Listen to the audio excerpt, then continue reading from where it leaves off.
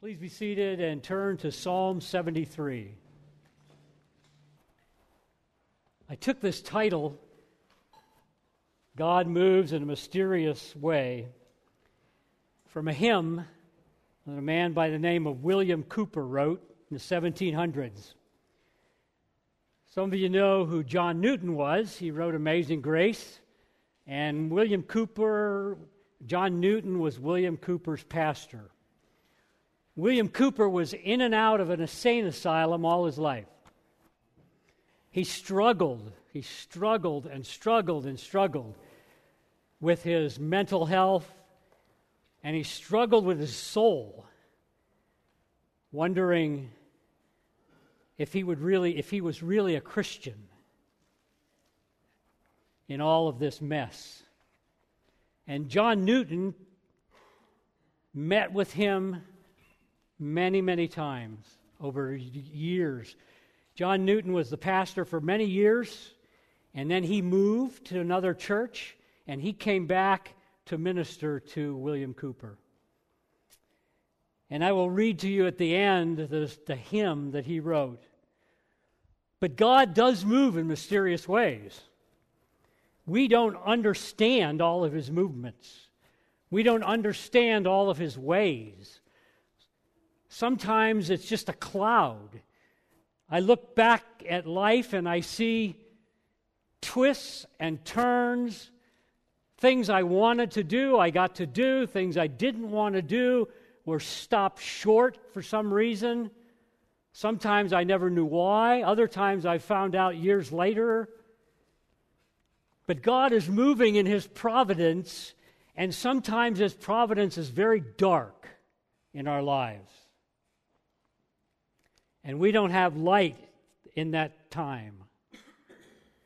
And that's the case of this psalmist right here. He is struggling. He has a deep struggle. And I know that there's some of you, I'm sure, as all of us, have struggled in some ways like he is right here. And the doubts are just flowing over him about God. Now he starts the psalm with the conclusion. After all this struggle that he's been through, and it may have been a very long time, we don't know, he came to the conclusion of verse 1. So let's go to verse 1. He says, "Truly God is good to Israel, to those who are pure in heart." Through all that struggle, he finally understood something. He understood that God was good. God is good to you. He's good to me. He's good to Israel.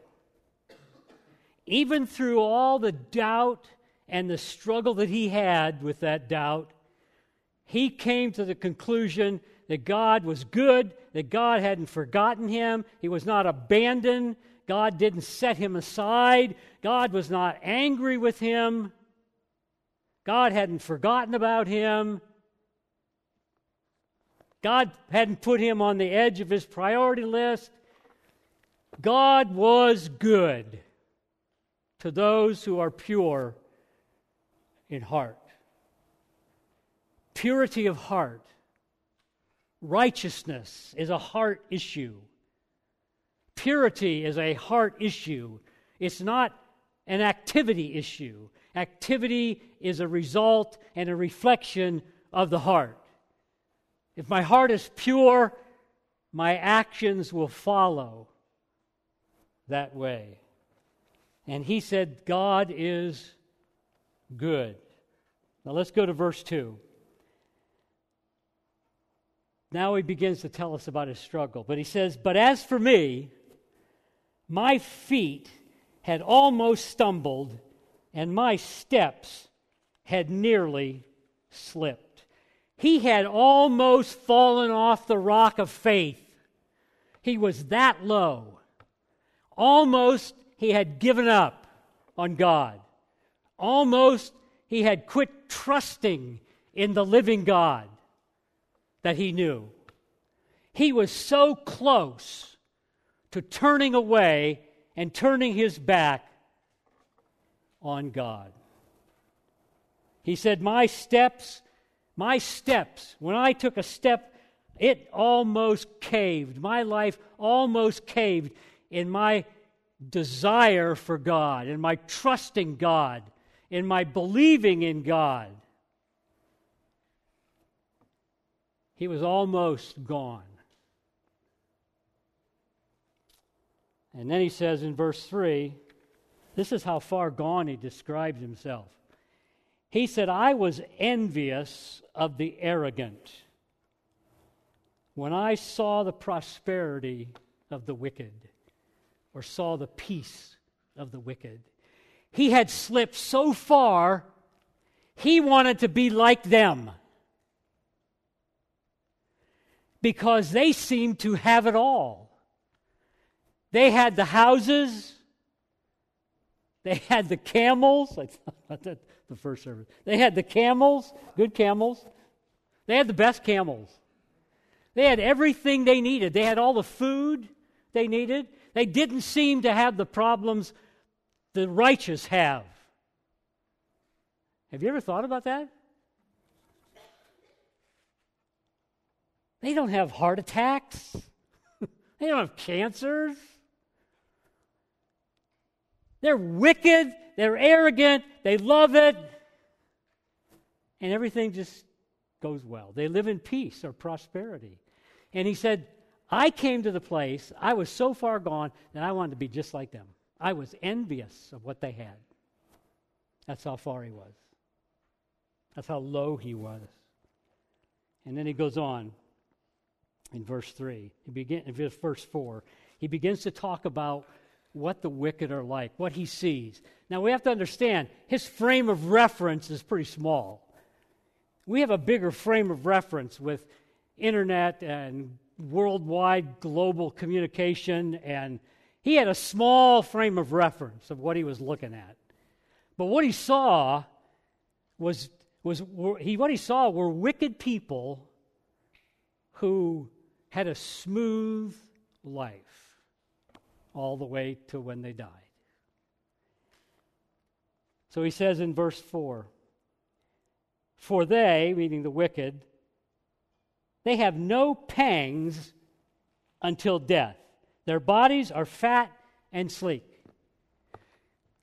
They go along in life from birth to death. They're healthy, they're robust, and then all of a sudden they just die. Everything is well. They had a good life. They had a wealthy life. They had everything they needed, everything they wanted, and it just came to that end, and they just died. They were just healthy as a horse and moving on, and he said, that's what I see. He said, they don't have any torments before they die.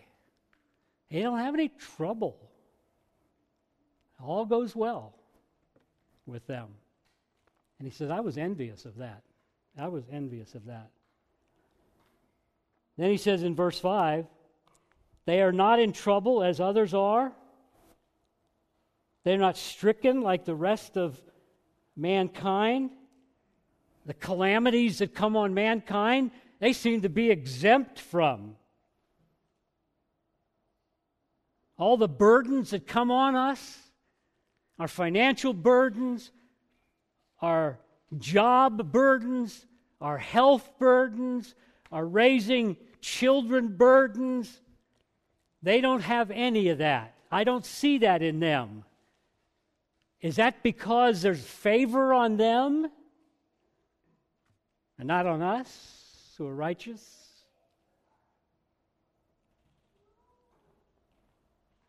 They are happy and favored. He says then in verse 6, he says, therefore pride is their necklace. Violence covers them as a garment. They walk around arrogant, haughty, thoughtless, no tenderness, little compassion or none. They walk around looking perfect, dressing perfect, everything in place, and they take pride and they put it around their neck like a necklace, like a beautiful diamond necklace that you would want to show off to people. That's how they wear their pride. Look who I am. Look how smart I am. Look how much education I have. Look what kind of job I have. Look what kind of a camel I own. What kind of a house I have. Look at how my family does. Look at my kids are growing up and they're good citizens. They have enough money to live on. They're doing well. I must have done a great job raising them. And they wear that pride. Have you ever met somebody that all they want to do is talk about themselves?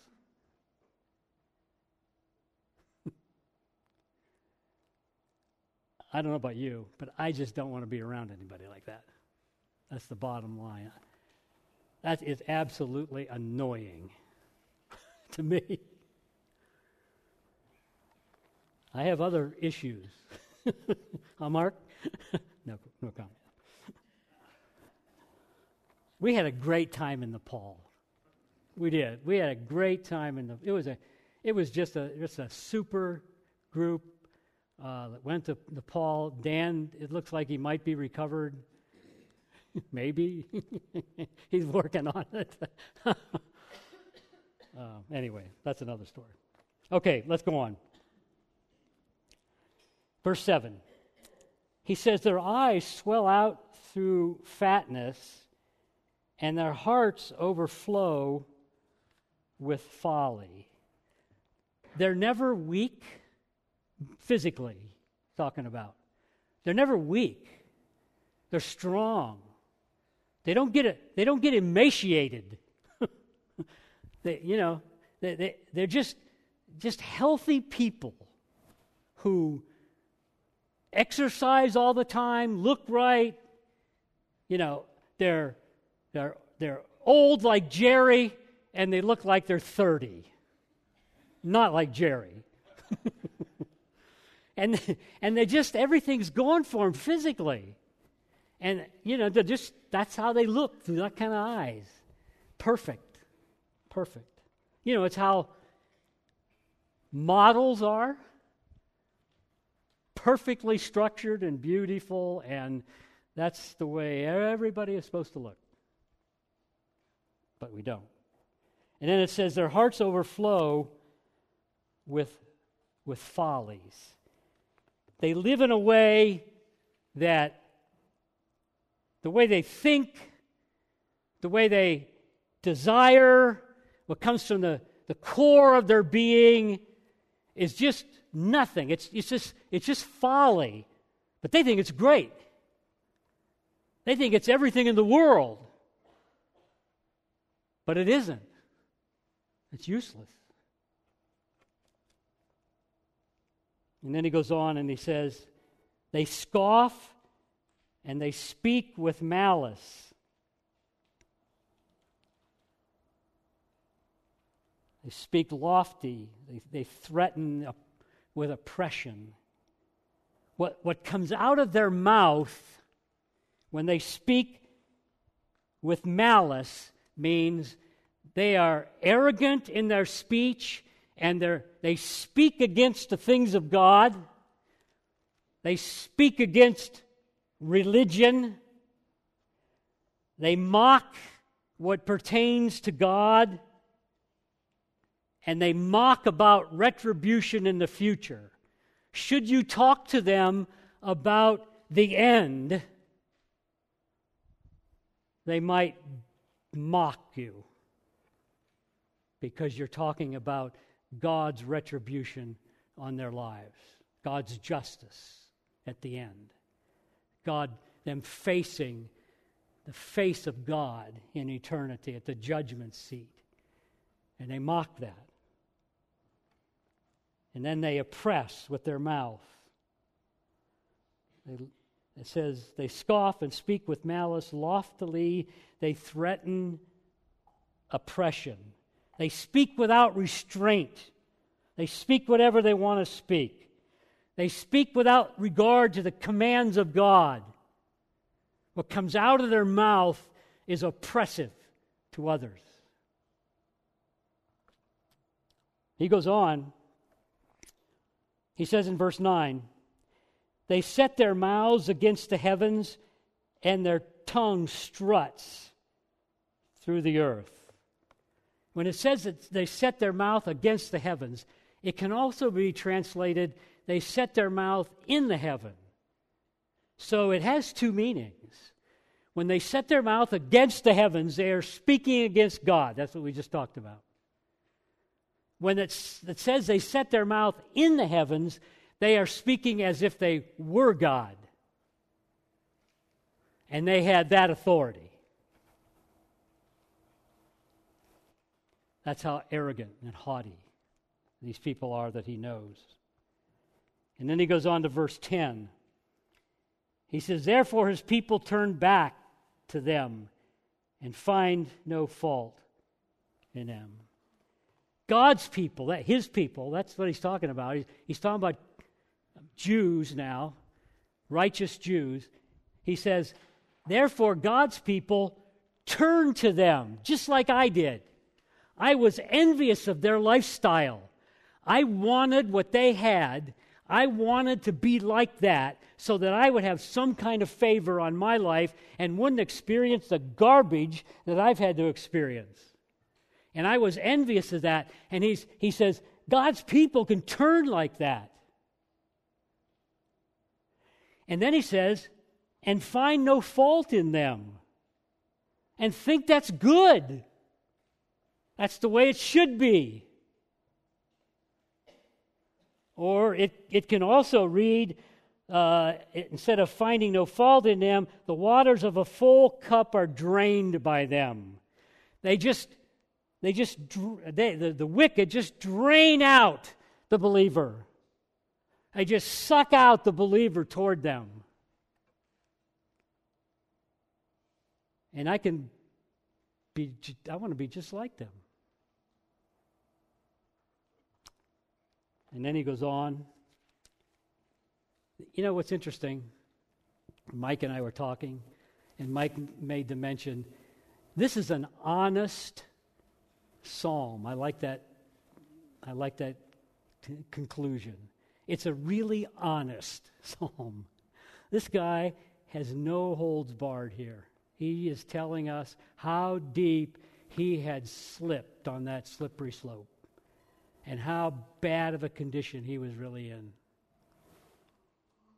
And then he goes on in verse 11, and he says, and they say, how can God know? Is there knowledge in the Most High? Now, I think the they here, it could refer to the wicked. It could refer to them saying, God really doesn't see what I'm doing. He's not that big of a God. And if he does, it doesn't matter. But I think it really means the they is referring to the believers. And because that's his question here. His question is, does God really know what these wicked people are doing? Or as there are some people that think today, in our culture, that believe that God could know everything, but he has chosen not to know everything in the future. That's a bunch of garbage. But the psalmist is asking the question, does God really know what these people are doing? I mean, these people are living a sinful, debauched life and love it and don't give a rip about anything else. Does God really know that? Does God have the knowledge of that? And if he does, why doesn't he do something about it? Look at all the evil in the world that just goes on and on and on and on. It just continues. It just never stops. and seems in places it just rolls into greater evil and greater evil all over the world. It's just rampant. And where is God? Why doesn't He stop it?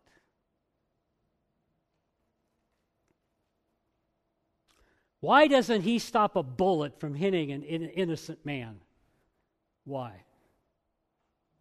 That's what the psalmist is asking. Does God know what's going on here? Does He have any idea?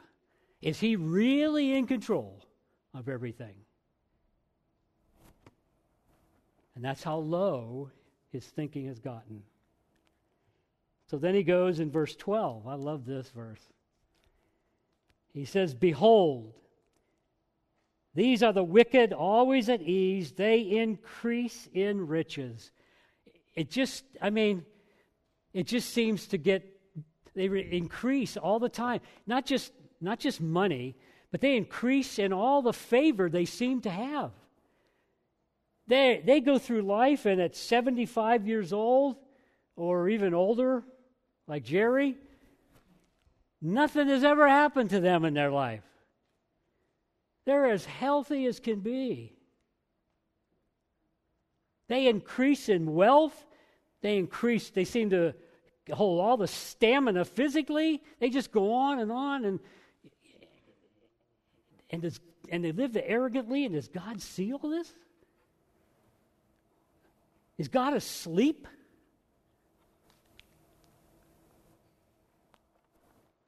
Then he goes on, verse 13.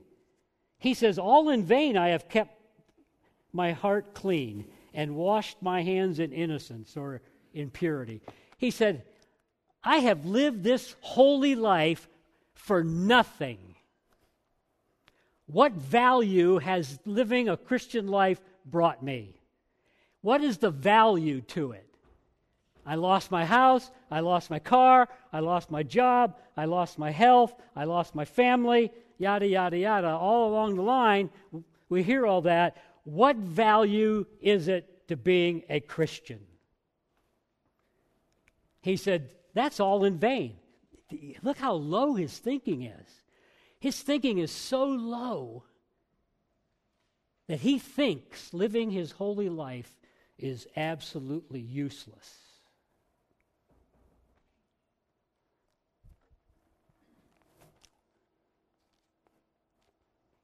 And then he says in verse 14, he says, "For all the day long I have been stricken and rebuked every morning." He has something probably physically wrong with him. May not be physical, but it could be. And every morning he's reminded of this. It doesn't go away. I wake up, maybe I get a good night's sleep, and I wake up and know it's the same thing the next day. And he feels like it's this rebuke from God. That God is rebuking me. That's why I'm sick. Or God is rebuking me. That's why whatever. And he said, I'm stricken with this, and every morning I wake up reminded of this. It won't go away. And then he says in verse 15, "If I had said I will speak thus, I would have betrayed the generation of your children." He kept everything in. He didn't tell anybody his doubts.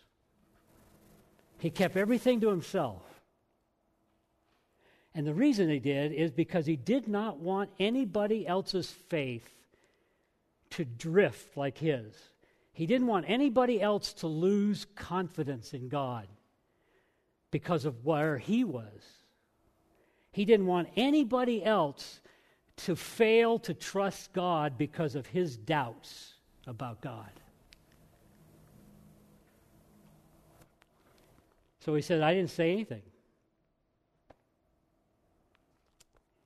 And then he says in verse 16, "But when I thought how to understand this, it seemed to me a wearisome task." He said, I wrestled and wrestled and wrestled. I thought and thought and thought. And with every ounce of human reasoning I could come up with, I could not figure what God was about, or what was all this great things that happened to the wicked and horrible things that happened to the righteous. He says, it became a wearisome task. I mean, he was into this so much that it physically affected him, and he got tired of thinking about this. And then the next word is a great word. It's like a but in 2 Corinthians 2, verse 3 and verse 4, I think it is. But God, it says there. This is like that. He says, until, I hope you have an until there, it should be, until I went into the sanctuary of God, and then I discerned their end. When I went in the very presence of God, that's what he means by the sanctuary. When I went into the presence of God, fell before him, brought all this questions and all this doubt and all this wondering about all that's happening, when I laid that all before God, then God revealed to me something. He revealed to me that he wasn't asleep, he wasn't uninterested, he wasn't ignoring the wicked, he wasn't putting them on the back burner. He had a plan. And his plan was what the end would be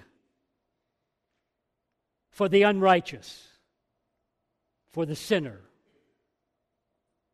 And God revealed to him that plan and what that would be. He says here in verse 18, truly God, you set them in slippery places and you make them fall to ruin. God, the end that you have planned for them is destruction and ruin, and you will bring them to that slippery place where they will fall into eternity face to face with God.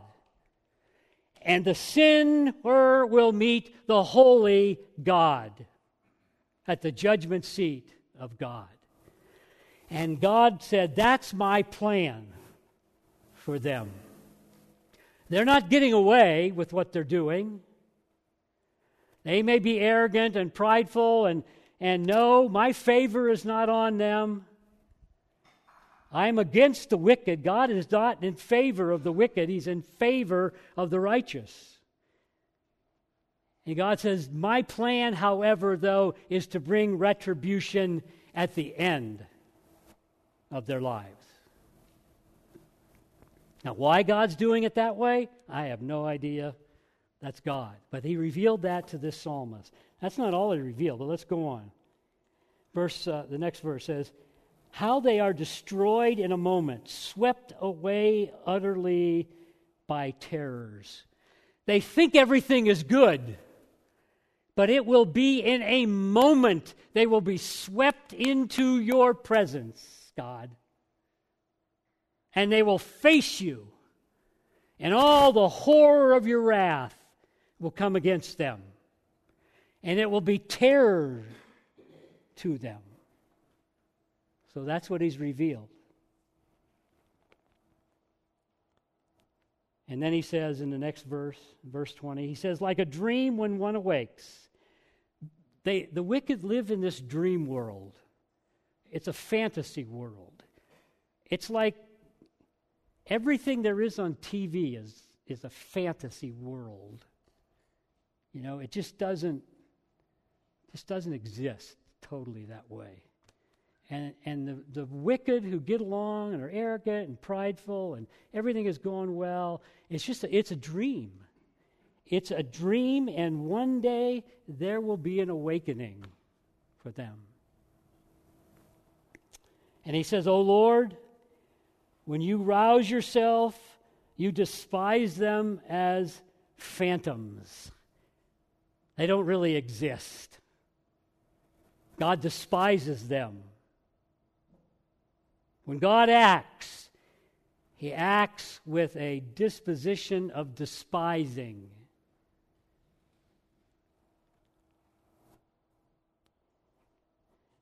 And then He says in the next verse, when my soul was embittered, when I was pricked in my heart, His soul was so under stress, and He was so embittered, it pricked His heart, that He was aching in His heart. And He says, next verse, I was brutish and ignorant. I was like a beast toward you. Talk about a truthful passage, a truthful psalm. He said, I was brutish and ignorant. I was like an animal towards you, God. That's my attitude. That's how I was thinking about you, how I was acting toward you, God. I was like some animal, and I was brutish and fierce, and I was ignorant, and I didn't know what I was doing in my communication with you, in my attitude toward you, Lord. He said, I was like a beast toward you, or like a beast in your sight. And this is what I like. Grace. Grace. God's riches at Christ's expense. Grace. And here comes grace. He says, nevertheless, I am continually with you. You hold my right hand. So here's a guy, he's slipping off the slope of faith. He's about ready to cave in doubt and mistrust and distrust and failure to trust God and unbelief. And he's brutish and animal-like toward God. He's envious of the wicked. He wants to be like them. He's that low. And he says, nevertheless, God, you were close to me, and you never let me go. You know what? God is not taken back by our doubts. He's not struggling over our doubts. If we are a believer, we are going to have doubts. We don't know why some things happen. We don't know why the providence of God is sometimes very dark. We don't know why we can't see tomorrow any light happening. We don't know why those things happen. Many, many things we don't know why happen. I look back and I say, man alive, I can't understand why this happened. And I still don't know why it happened. Some things happen because of my stupidity. But other things you just don't understand. And he was so low and so brutish and arrogant towards God, and yet he said, you never let me go, God. You held on to me. What a God. What a God that is. That when we struggle in our lives, and we're all going to struggle, we're all going to have whys. We're all going to have whys. If we don't have whys, I don't know what's wrong. God's not struggling with that. We are struggling with that, but he's holding us. No wonder the Apostle Paul said, he who began a good work in you is going to bring it to completion. No wonder Jesus said, I will never leave you or forsake you. Never is an important word in that sentence. God hadn't turned away from this psalmist. He hadn't forgotten about him. He hadn't thrown him under the bus. He hadn't done any of that.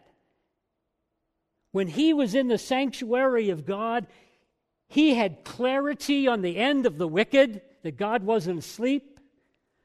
And he had clarity that God was a God who held on to him through all of this struggle that he was having and wasn't letting go of him. What a God. Verse 24, he says, you guide me with your counsel and afterward you will receive me to glory. Is that confidence or not? He comes into the sanctuary, into the presence of God, falls on his face before God. He lays it all on the table. Nothing is left out. He even told God that he was brutish as an animal toward him. He realized God had held on to him and wasn't letting go of him. And he says, I also learned that God is going to guide my steps, and that's what I want. And he's going to guide me, and he's going to receive me into glory. Wow. After all that, Lord, you're going to receive him into glory? After he talked to you like that, God? After he thought about you like that, God? After he wondered whether you really knew everything or not? Are you really going to receive him into glory? That's what he says. Just like all of us who are sinners, saved by grace, are going to be received into glory. And all because of that. All because of the one who died on that cross, Jesus, and took all of my sin so I could stand before a holy God wrapped in the asbestos righteousness of Christ. Not in my own, because that's filthy, but in his righteousness. And have communion with the living and holy God. He says then in verse 25, this is a conclusion also. Whom have I in heaven but you? Lord, my relatives died. I know they're in heaven with you, but they're not going to be able to handle this problem. And they're not going to be the ones who keep me in your grace to get to heaven. God, it's only you in heaven. You're the only one I have in heaven. And then he says, and there is nothing on the earth that I desire besides you. He came out of the sanctuary with all of that understanding of God and God's workings and how God's dealings were with the wicked and with him. He comes out of there and he says, there is nothing on this planet that I desire, God, but you. I don't want what they have now. I'm not envious of how healthy they are now. They can have that camel. For all I give a rip, I'll take my old one. All I care, God, is about you. That's my desire. A change of heart came from the presence of God. A change of thinking and understanding and perspective came from being in the presence of God. I told the congregation earlier, I had an assignment once. We were in Germany for 4 years, and I wanted to stay in Germany. And I had an opportunity to move to become a hospital chaplain there. I didn't even have to physically move, so it's a no-cost move to the Army. So it got approved all the way up through the European Command. It went to the Pentagon, and they said, no. You are coming back to the States, and you're going to such and such a place. So not only did I not want to come back, I didn't want to go to where they sent me. I did not want to go there. And I did not find out till about 3 years later why we were here in the States and not still in Germany. And it was because all of our parents, Helga's father had died, but Helga's mother and my mother and father all died within 6 months. And through all of that, we brought her mom to our house under hospice. And through all of that, if we would have been living in Europe, it would have been a mess. Bigger mess than it was. But God knew all that. I was blind as a bat. I could not see any of that. And I was rancor towards him. I was angry about that move. I was brutish. And God never stopped loving me and never stopped caring. All right, let's go on. He says, Whom have I in heaven but you? And there is nothing on earth I desire beside you. My flesh and my heart may fail, but God is the strength of my heart and my portion forever. He is my portion. He is what I want now. He is what I want forever. He is the strength of my heart. When my heart fails, I go to God for strength, and He becomes the strength of my heart so that I don't slip over the edge completely because He's holding me. And then He says in verse 27, For behold, those who are far from you shall perish. You put an end to everyone who is unfaithful to you.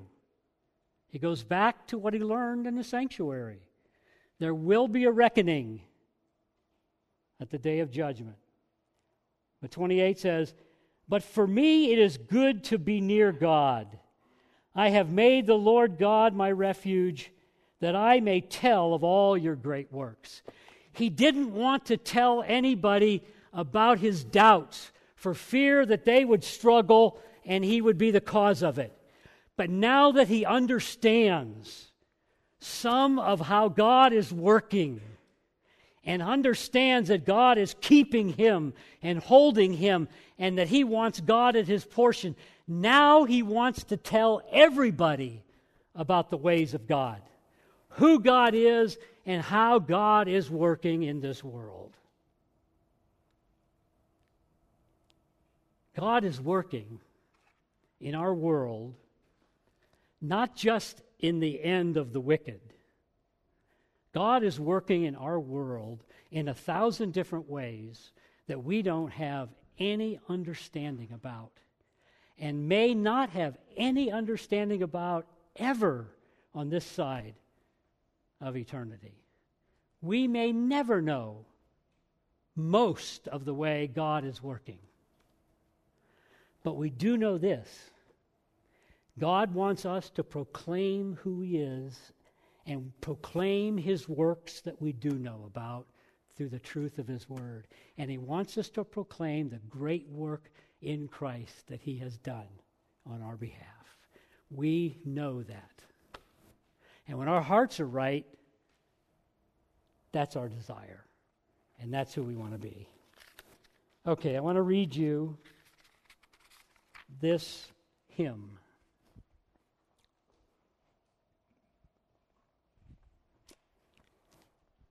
William Cooper says, the first verse, God moves in a mysterious way, His wonders to perform. He plants His footsteps in the sea, and He rides upon the storm. Deep in unfathomable minds of never-failing skill, He treasures up His bright designs and works His sovereign will. Ye fearful saints, fresh courage take. The clouds ye so much dread are big with mercy and shall break in blessings on your head. Judge not the Lord by feeble sense. That's what the psalmist was doing. Judging the Lord by feeble sense. He says, judge not the Lord by feeble sense, but trust Him for His grace. And I love this part, behind a frowning providence, He hides a smiling face. The providence is dark for us. But from God's side, He's building and working and smiling and knowing what He's doing. And then he goes, this is the 5th verse. He says, regarding God. His purposes will ripen fast, unfolding every hour. The bud may have a bitter taste, but sweet will be the flower. Blind unbelief is sure to err. That's what the psalmist was doing. He had an error in his thinking about who God is. He was blind to the movement and activity of God. He says, blind unbelief is sure to err and scan his work in vain. He scanned the work of God and said, what's going on here? But then he says, God is his own interpreter, and he will make it plain. Let's pray.